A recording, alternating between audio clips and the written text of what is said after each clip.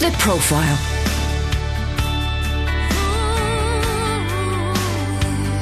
You're listening to Premier Christian Radio. Where faith comes to life. Well, hello and welcome to The Profile here on Premier Christian Radio with me, Sam Hales. This programme is brought to you in association with the magazine I write for and help edit, Premier Christianity. And if you'd like a free sample copy of the latest issue, you can head to our website, that's premierchristianity.com. Today on The Profile, I'm speaking to the General Director of the Evangelical Alliance, Steve Clifford. Steve, welcome to the programme. Thank you. It's great to be here, Sam. So why can't Christians agree on what we actually mean by the term evangelical? Oh my goodness, that's going in at the deep end. I'm not absolutely. I think on the big questions, I think we're pretty much in agreement. We're about the Bible, the authority of Scripture. We've got a very high view of Scripture. We believe it's inspired by God. A very high view of what happened at the cross. Jesus' atoning death that took place, that amazing event which we kind of know as Easter. We're passionate about people coming to know Jesus, into a relationship with Jesus.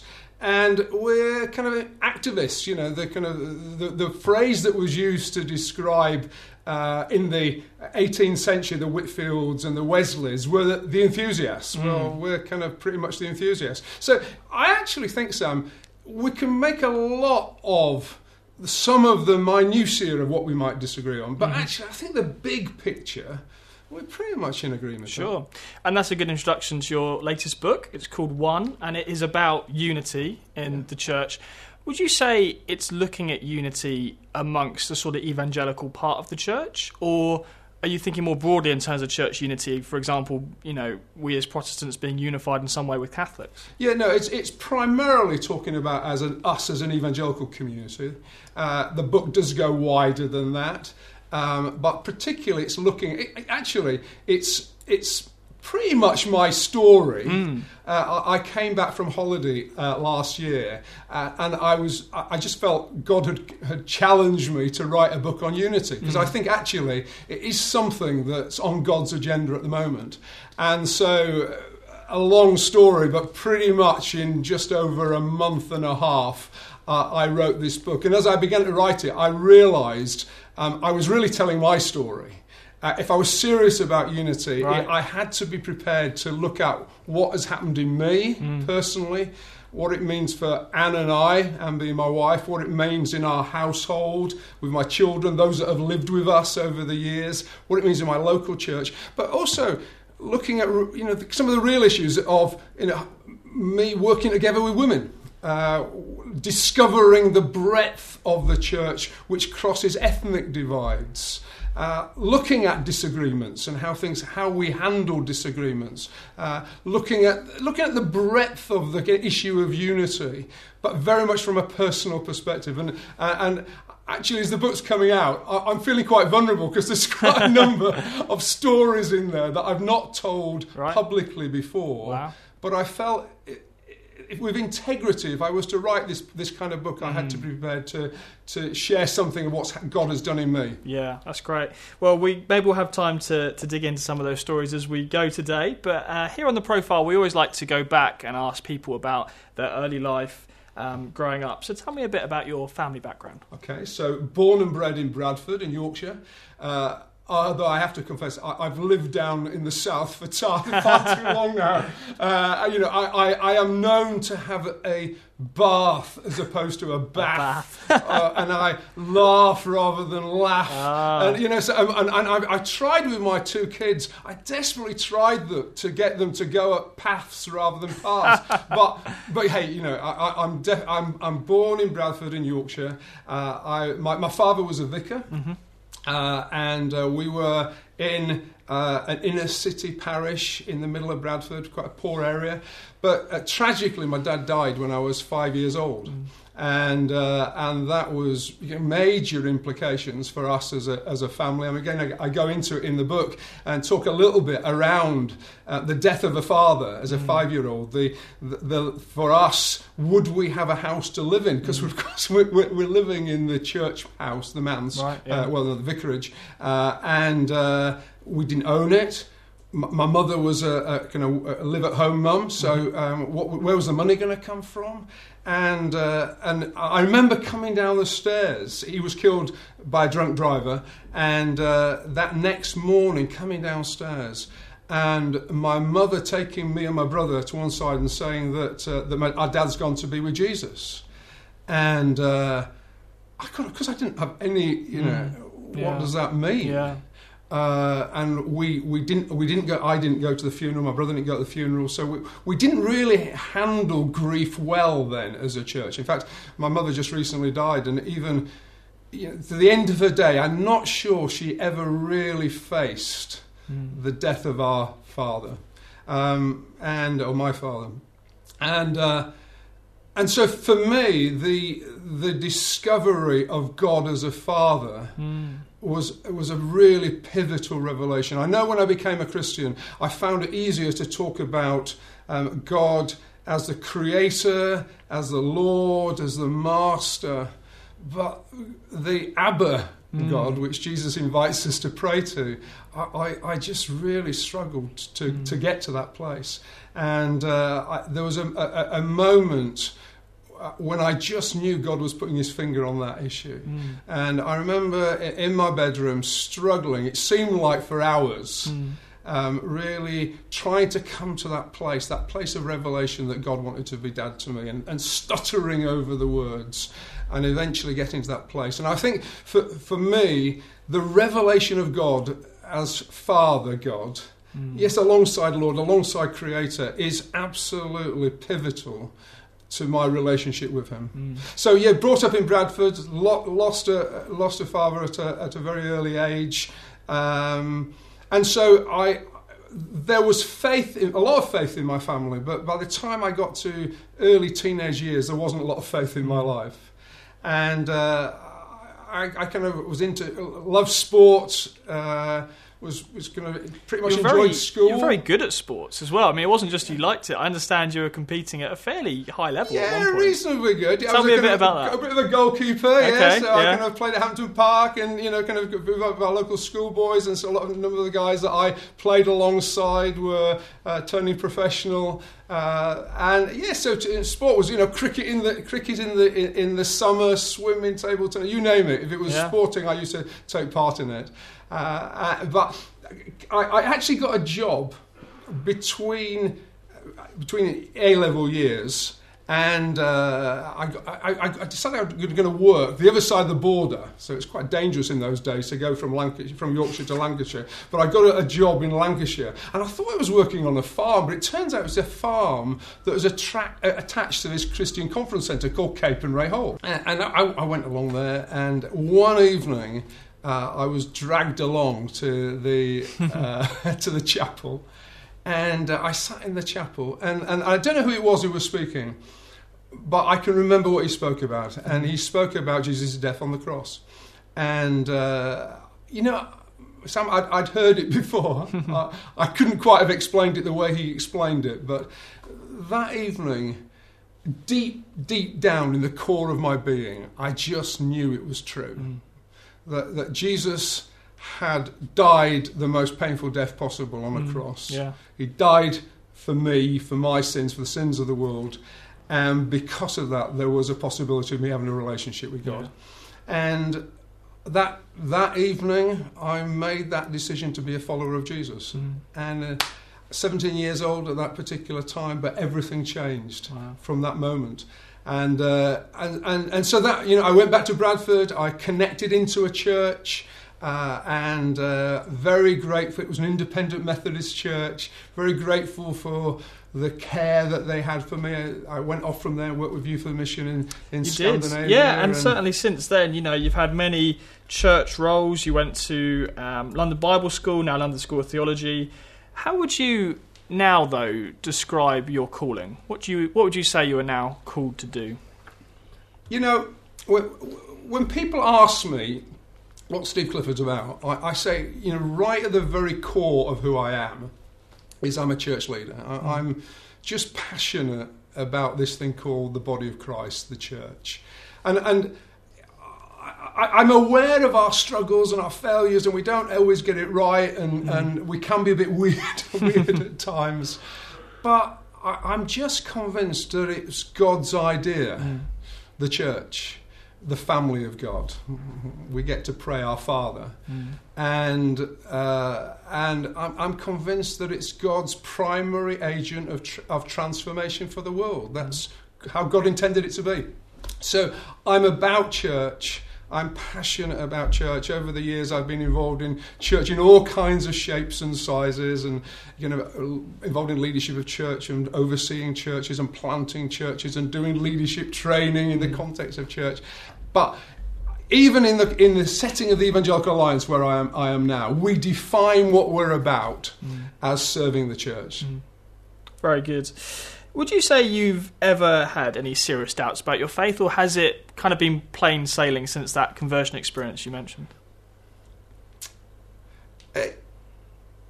It's not been plain sailing. There have been really hard times that I've faced personally, we've faced as a family.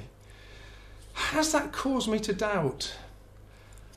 I don't think it has, Sam, really. I think deep down, I am convinced there really is a God, and that God is manifest as Father, but also as Son, Jesus, and as the Holy Spirit. And that deep conviction, I mean, you do wake up some days, don't you, and you think, oh my goodness, how do you explain the world that we're in? Are you really Lord of all creation with all that's going on? You do have those questions, but I don't think it's ever got to the place where I have doubted that Father God that I met there at Cape Henry Hall when I was 17 years of age. Yeah. I wanted to just focus in on one of the many projects you've been involved in over the years. You talk about this passion for the church, and a massive event which really captured the attention of a lot of Christians, certainly evangelical Christians in this country, was March for Jesus, which really became an international movement. For those who haven't heard of it before, perhaps for those who are kind of my age, maybe in their 20s. Maybe never heard of Graham Kendrick. Not even heard of Graham Kendrick. What? I'm sure everyone's heard of Graham Kendrick. But March for Jesus specifically, for someone, as I say, of my age, it's amazing to read about that time. I'd love to hear from you as one of the organisers. Just give us a bit of a bird's eye view of what that movement was, of what happened and the significance of it. There are a few occasions in my life when you sense you've got caught up in something that is far bigger than any of us that were involved in it. And March for Jesus was one of those things. I'd love to say, we sat down and we strategized and we prayed and came up with this great idea, which was about to become this kind of worldwide movement, because it became a worldwide movement. Yeah. I mean, 180 countries, 60 million people involved in it. So a phenomena, actually. And I think a gift from the church here in the UK to the world. Yeah. Still continues to the day. You're going to go to South America, you get millions of people still marching for Jesus.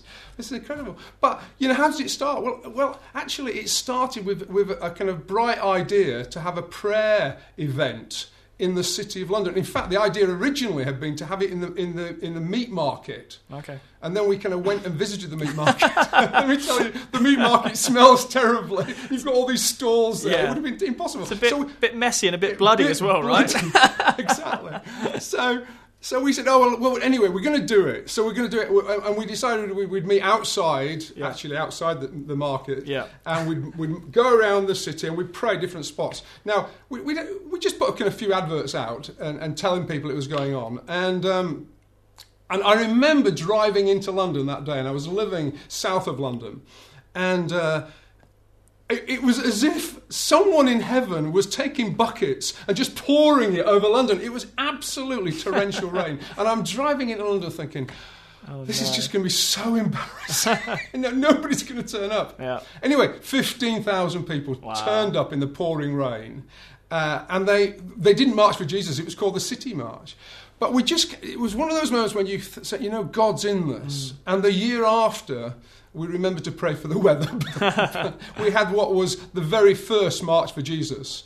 and it was in 1988. Yeah. It started in the Embankment, and it was over 50,000 people turning up to pray through the streets of London. Yeah. And it was just extraordinary. I can remember to this day standing on the embankment, just a little stage there, and seeing people coming across the bridges and filling the embankment. And we were hearing way down the embankment, they were having to stop people coming out of underground stations because it was all chock-a-block. And we marched and we prayed and we went through into Hyde Park. And you just realised this was of God.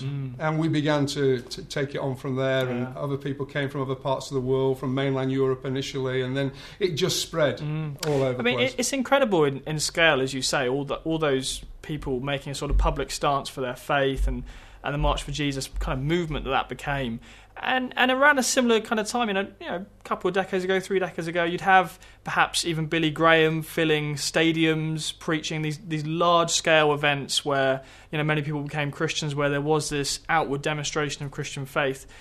Arguably, there isn't so much of that around, certainly in the large-scale events. I mean, sadly, you may have heard there was a Christian men's event due to take place in a stadium in the north of England, which has been cancelled because of lack of ticket sales. I mean, is it just not possible to do those kind of large-scale events anymore? I think it's different these days. I think there is actually, at a local level, far more expressions of unity than we were seeing back then. Actually, I was just reflecting the other day. I wonder whether some of the prayers that we were praying then, because we were out of our buildings. We were forgetting the labels that we carried with us, whether it would be a Baptist label or an Anglican label, and we were just marching as the church, and we were praying for our communities. And I think, Sam, at a local level, we are seeing some extraordinary things taking place of the unity of the body of Christ. And that's part of my sense, which is God's agenda for unity at this moment of time is something that we've got to take very seriously. And so we talk about what's called unity movements at local level. And they're all over the country. We have this initiative that we kind of support, which is called Gather. And this is about in towns and cities all over the UK, Christian leaders, and it's not just church leaders, but it includes church leaders, coming together, praying together, often eating together, building relationships with each other, having a sense of what God's agenda is for their particular community. And then so much of the activity that's happening at a local level is coming not as individual churches doing a food bank or a night shelter or debt counselling, but actually churches collaborating together in order to be able to do that. So I think it's different to how it was in the 80s and 90s. But I think in terms of the significance of these unity movements, I think it's extraordinarily important.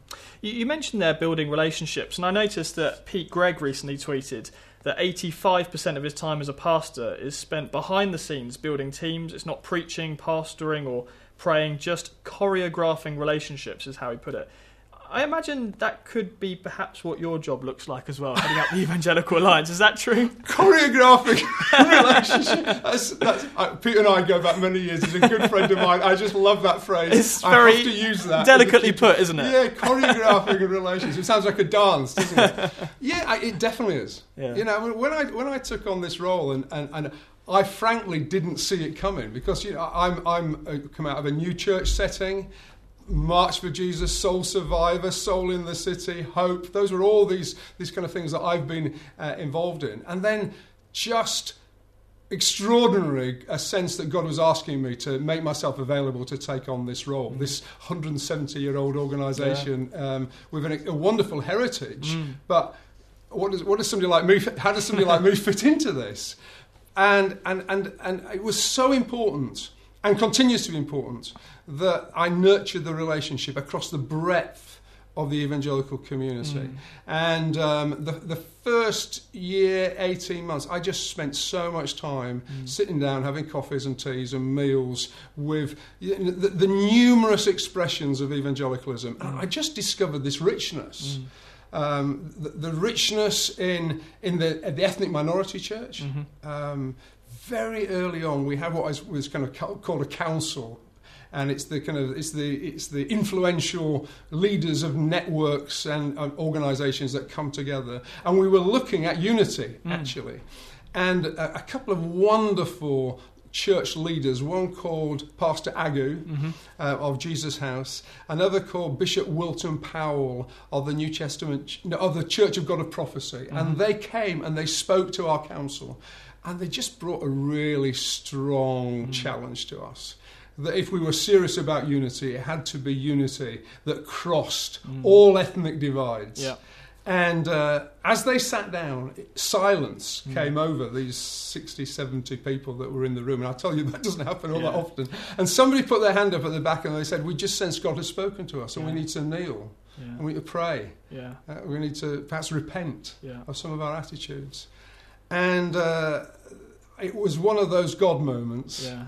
And coming out of that, I spent a great deal of time building relationship with the migrant church, with the ethnic minority church. Wonderful expressions of church being done right across the United Kingdom. Wonderful leaders doing some fantastic work. We estimate probably 20 to 25% of evangelicals in the UK come from the migrant church. And part of our response to this was we start what's called a One People Commission.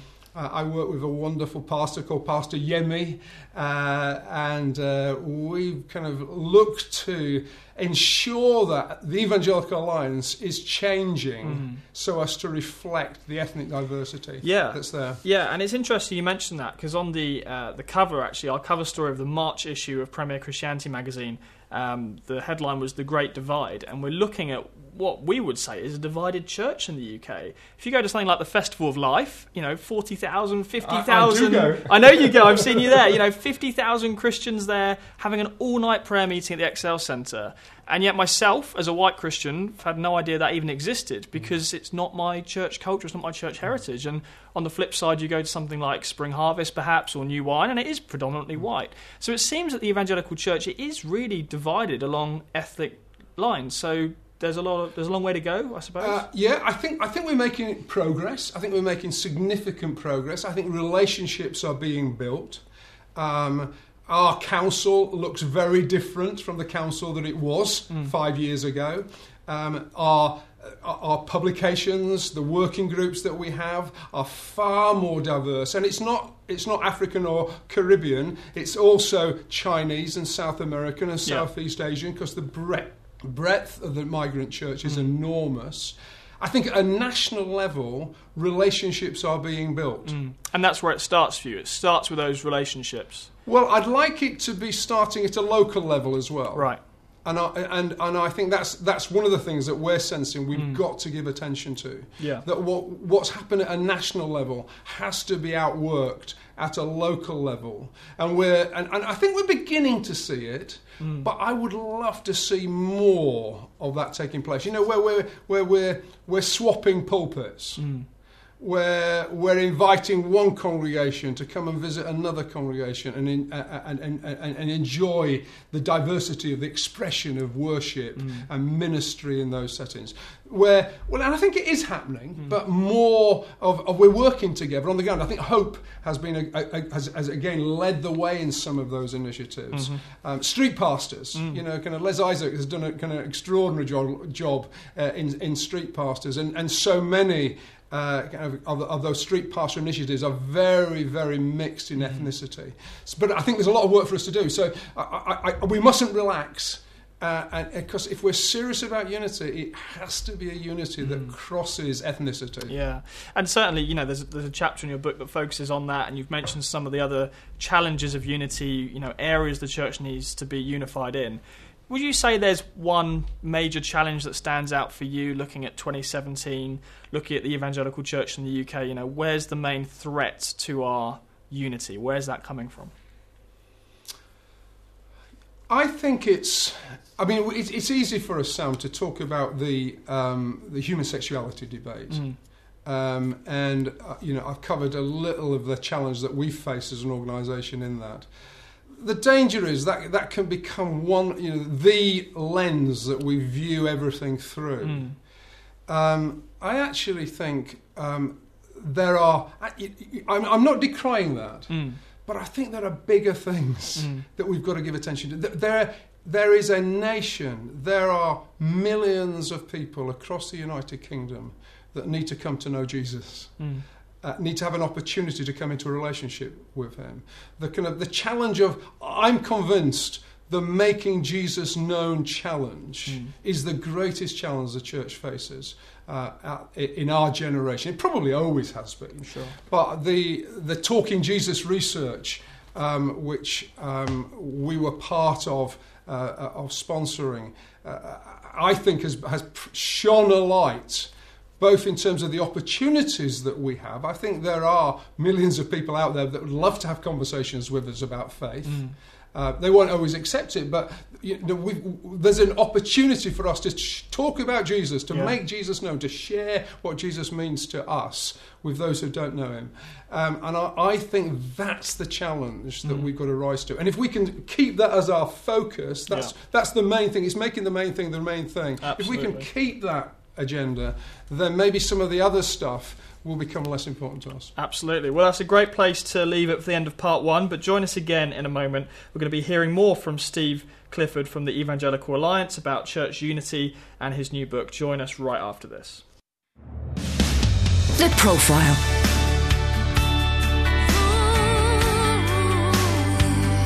You're listening to Premier Christian Radio. Hello and welcome back to The Profile here on Premier Christian Radio with me, Sam Hales. This programme is brought to you in association with the magazine I write for and help edit. It's Premier Christianity magazine. And if you'd like a free sample copy of our latest issue, you can get one for free. Just head to our website, premierchristianity.com.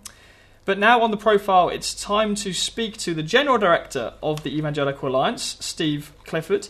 And Steve, we talked a lot in the first part about church unity. You've got a new book out on the subject. It's called One.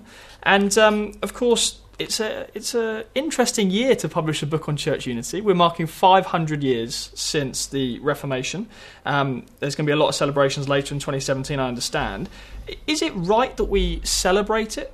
Or should we apologise for it? Because the Archbishop of Canterbury, for example, he has made some noises about apologising for the sort of war and conflict that came out of the Reformation. And so I think a lot of evangelicals are asking, well, should we hail this as a great victory where we rediscovered the importance of the Bible, or is there something to be ashamed about? Yeah, I mean, we've just recently produced a hard-worked statement on the Reformation. And if you go to our website, then we'd love you to be able to read it.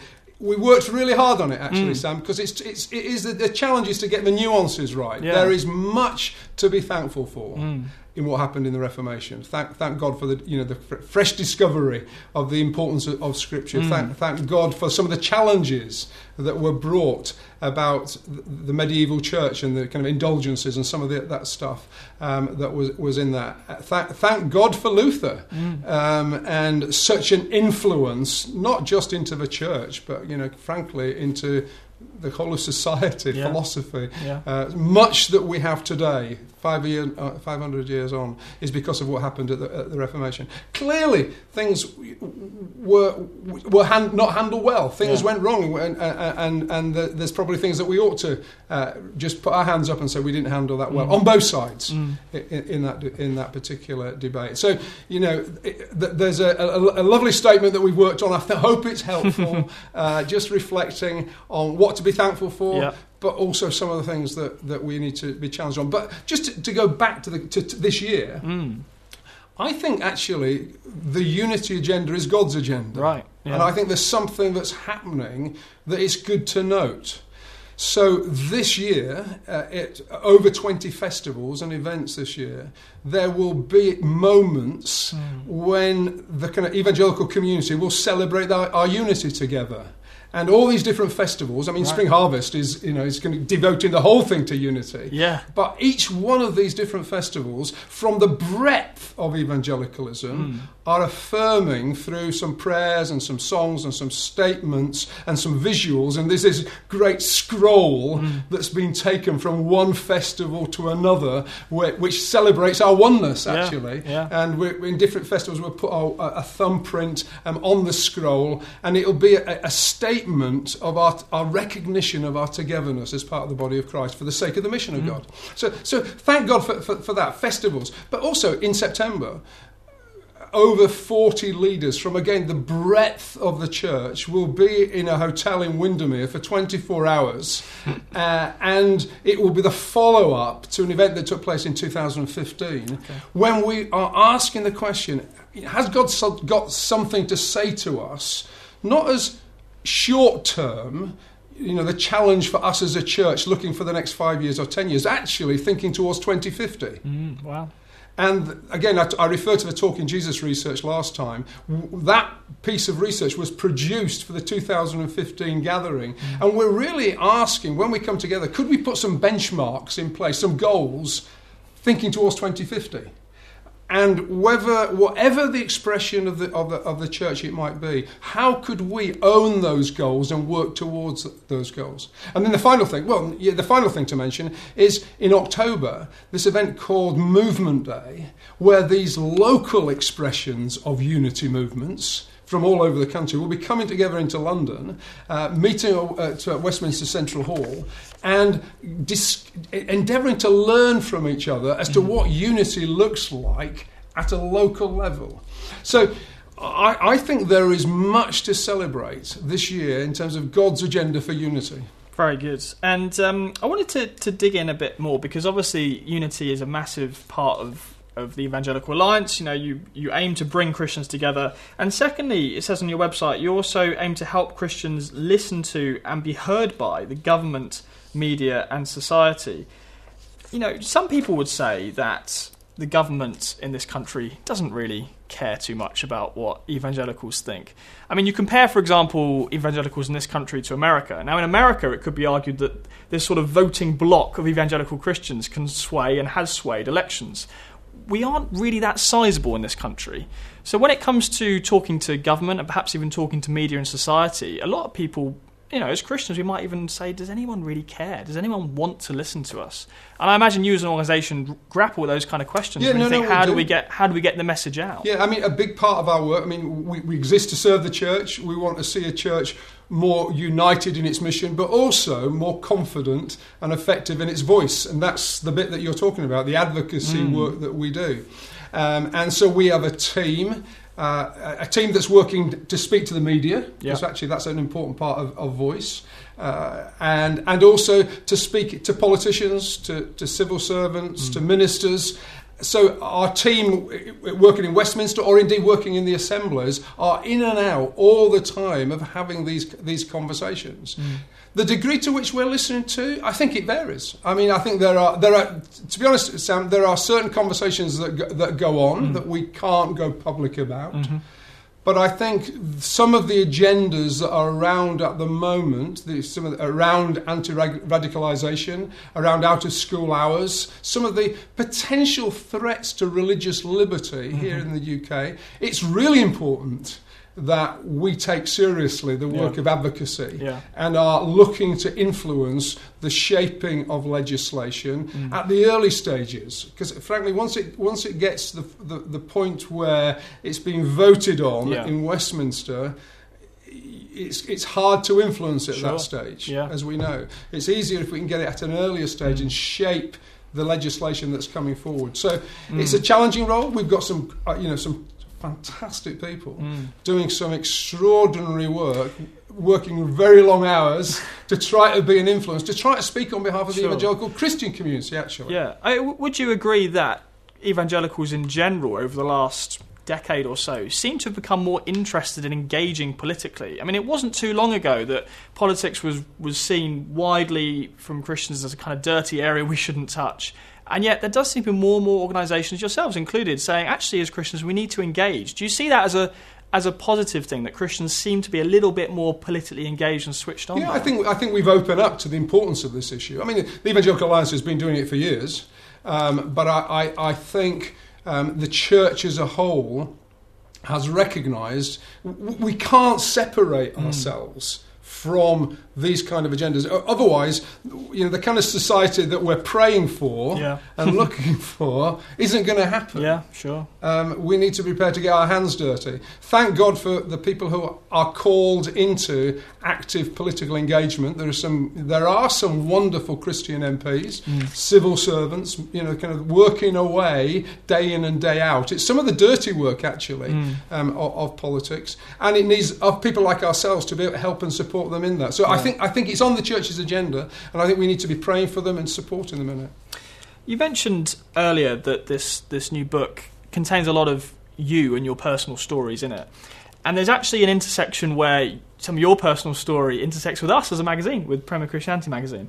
And I'll let you tell the story, but in a nutshell, there was a disagreement between the Evangelical Alliance and Oasis, the charity founded by Steve Chalk, particularly over the issue of gay marriage and sexuality. And obviously, we as a magazine, we sought to sort of feature both sides of that viewpoint, with Steve taking what would be termed a more liberal or progressive position, and yourselves ultimately taking a more traditional or conservative position that says that marriage is only between one man and one woman.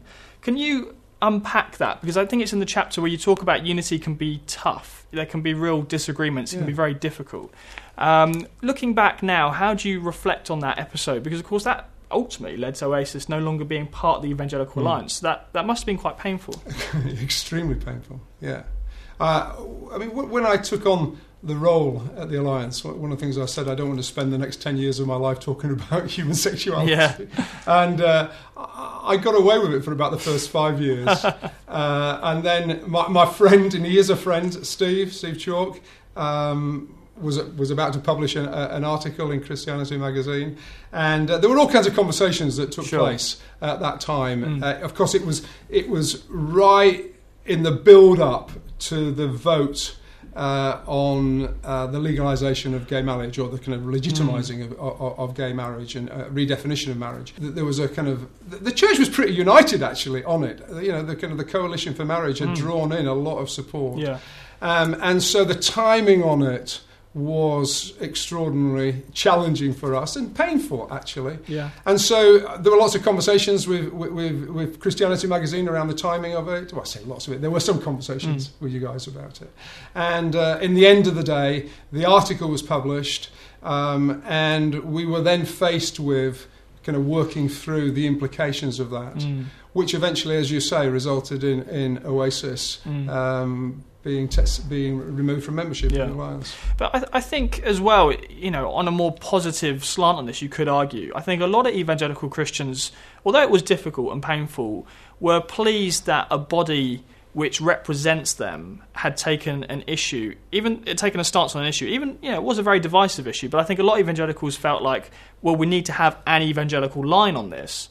And you guys obviously took what would be termed traditional conservative position on this. Would you say, though, that is becoming more and more difficult, just culturally? People would say they're not only in favour of gay marriage, but it should be celebrated, it's now legal. And, of course, any organisation that in any way opposes that, such as yourself, just looks more and more outdated, backwards. Is that a challenge? Yeah, it is definitely a challenge. I mean, I am very grateful that before all this happened, we'd already published something on the subject. We have a theological commission, and we call them TAG, and a theological advisory group, and they had already produced something which was called a biblical and pastoral response to homosexuality. And that was a really well thought through high level of kind of engagement in terms of theological engagement and socio-political type of engagement on it. And so when this all blew up, it was great to be able to refer to something that we'd already done, rather than a knee-jerk reaction to what was being published. Yeah. Sam, the kind of the bigger question, which is the engagement with wider society. You're right. There is a new social orthodoxy. We are having to learn. We've lived on the right side of social orthodoxy, if I put it in those terms, for centuries. Yeah. Now, as a Christian community, I think we're having to learn the lessons of how to live on the wrong side of social orthodoxy. And how do we get engaged with culture? I kind of like to explain it like this. let's just imagine for a moment that there really is a God, and that he's the creator God. Let's imagine that this creator God actually has views, because we kind of assumed that the creator God would have views on what's best for society, what's good for the best for the flourishing of humans within society. Let's imagine that this creator God who has views actually gave us those views in a written form. We kind of call it the Bible. Now, I actually believe all those things. Followers of Jesus tend to believe those things. And I suppose one would have to assume that such a book, which does exist, would actually challenge all cultures throughout all history and wherever one found ourselves on the world today. One would expect that. So I don't think we should be surprised if we do find a book called the Bible that challenges us in regard to human sexuality.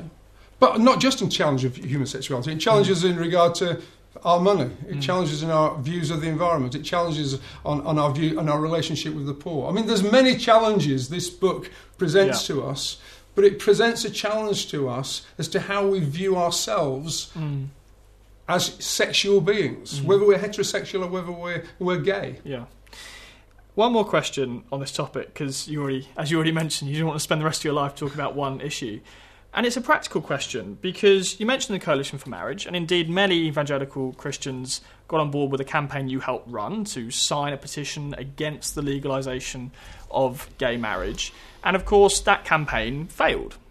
Gay marriage is now legal. It's more than legal. It's widely celebrated and adopted by society. So if you are an evangelical who signed that petition against gay marriage, practically and politically, what's your next step?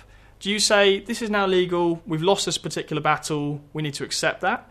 Or should there be a carrying on in campaigning and trying to reverse this? No, when we came to the end of this debate and we lost the vote, and I remember the moment when it all happened, I said to our team, we're not going back into bat on this issue. I think it has moved on.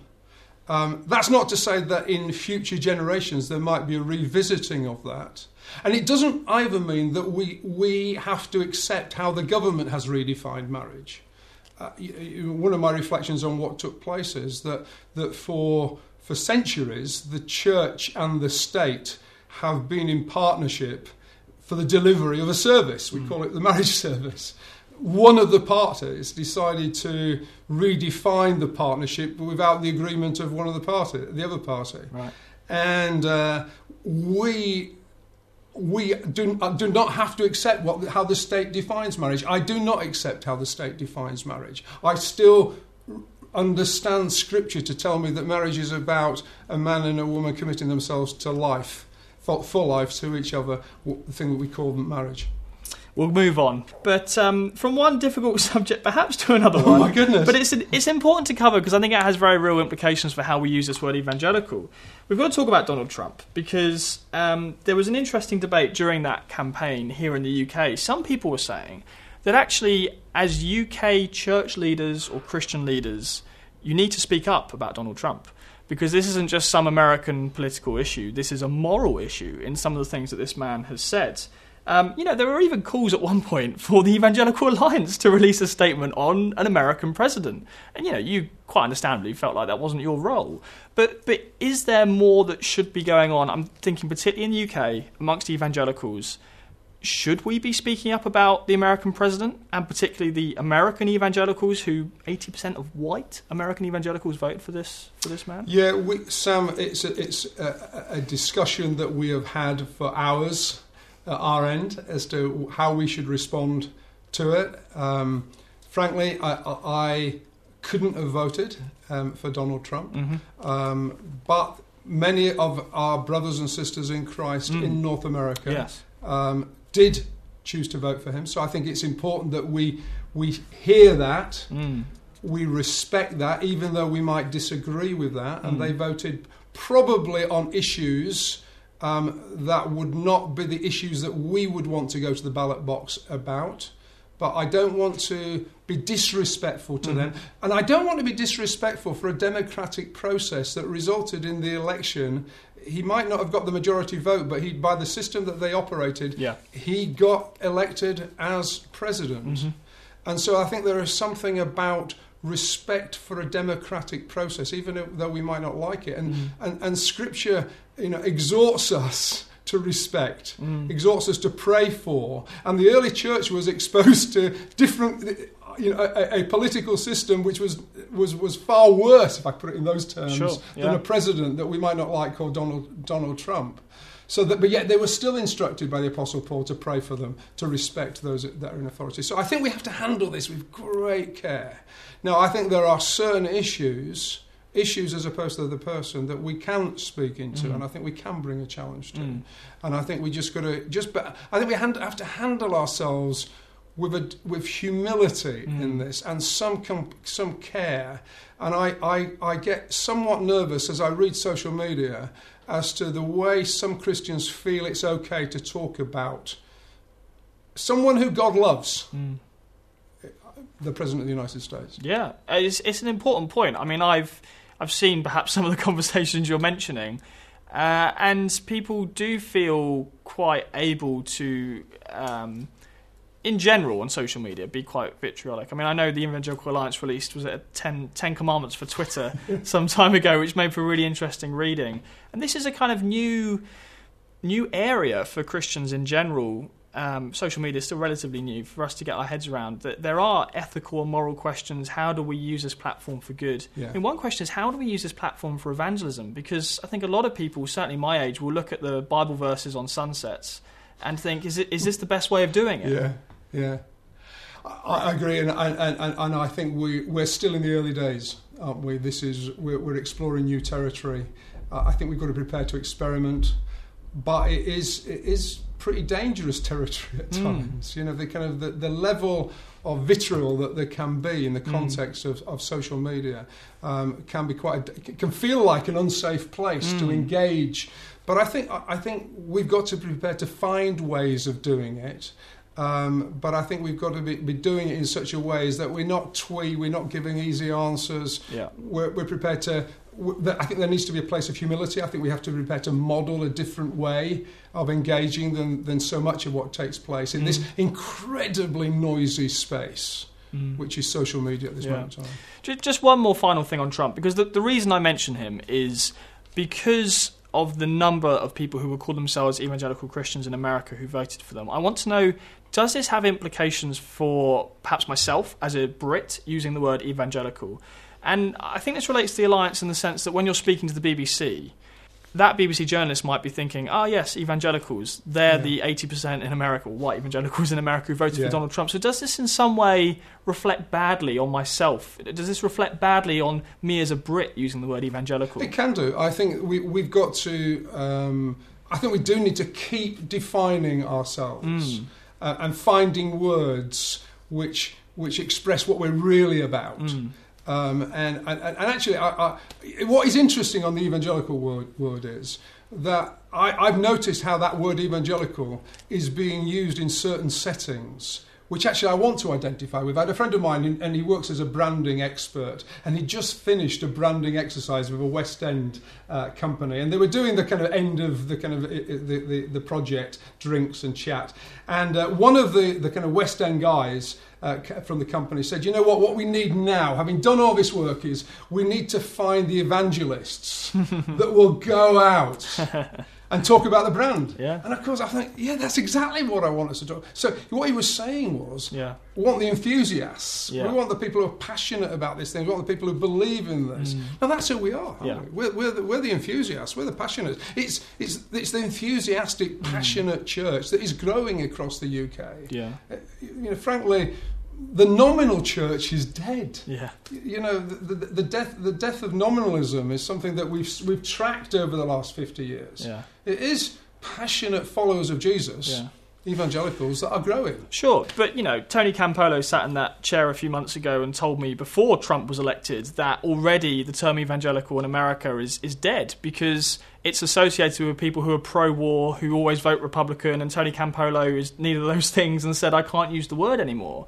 So is it time for it to change? Because his argument, of course, was that we used to call ourselves fundamentalists. And you or I wouldn't use that term now because that means something else. So, what do you think about that argument that says the time is now for a new word? Sam, you can imagine we've talked that through so many times. Should we continue to be the Evangelical Alliance? There is a rich heritage of evangelicalism that I don't want to walk away from. But I think we have to keep saying, this is who we are. Mm-hmm. We are the passionate followers of Jesus. We are the enthusiasts. We're the ones that want people to come to know Jesus and have a relationship with him. That's who we are. Yeah. And we've got to get our body language right, as well as our tone of voice right, as well as the words that we speak. So, looking ahead, then, the future of the UK Evangelical Church, are you hopeful? I am hopeful. Yeah, I am. I think every week we do a conference call as a group of leaders at the Evangelical Alliance. It is rare that when we're on the call together, we are not hearing of people coming to Christ. Really, I think I am hearing of more people becoming followers of Jesus today. In UK in 2017 than I can remember in all the time that I've been involved in public ministry. I mean, we've got this initiative which is called the Great Commission. It's the Great Commission website. It's just a resource that we're producing to support the Making Jesus Known agenda that we're passionate about. And on there, every Monday morning, there's a story of someone who's recently come to Christ. Just a little video clip, 2.5 minutes. It's just so encouraging to hear it, because you can live under, if you're not careful, the kind of the mindset is the church is dead, the church is declining, nobody's becoming Christians these days. I want to challenge that. I just don't think that is true. People are becoming Christians in all kinds of different ways, and there's not a prescriptive one way of it happening. It's happening in all kinds of churches, in all kinds of different ways, all kinds of backgrounds and ages. But the gospel still works today. And I think we need to celebrate that and start telling another story. Because the danger is we start believing the negative story if we're not careful. Well, that's a great place to leave it. A hopeful note to end on. So thank you so much, Steve, for joining us today. Thanks for having me.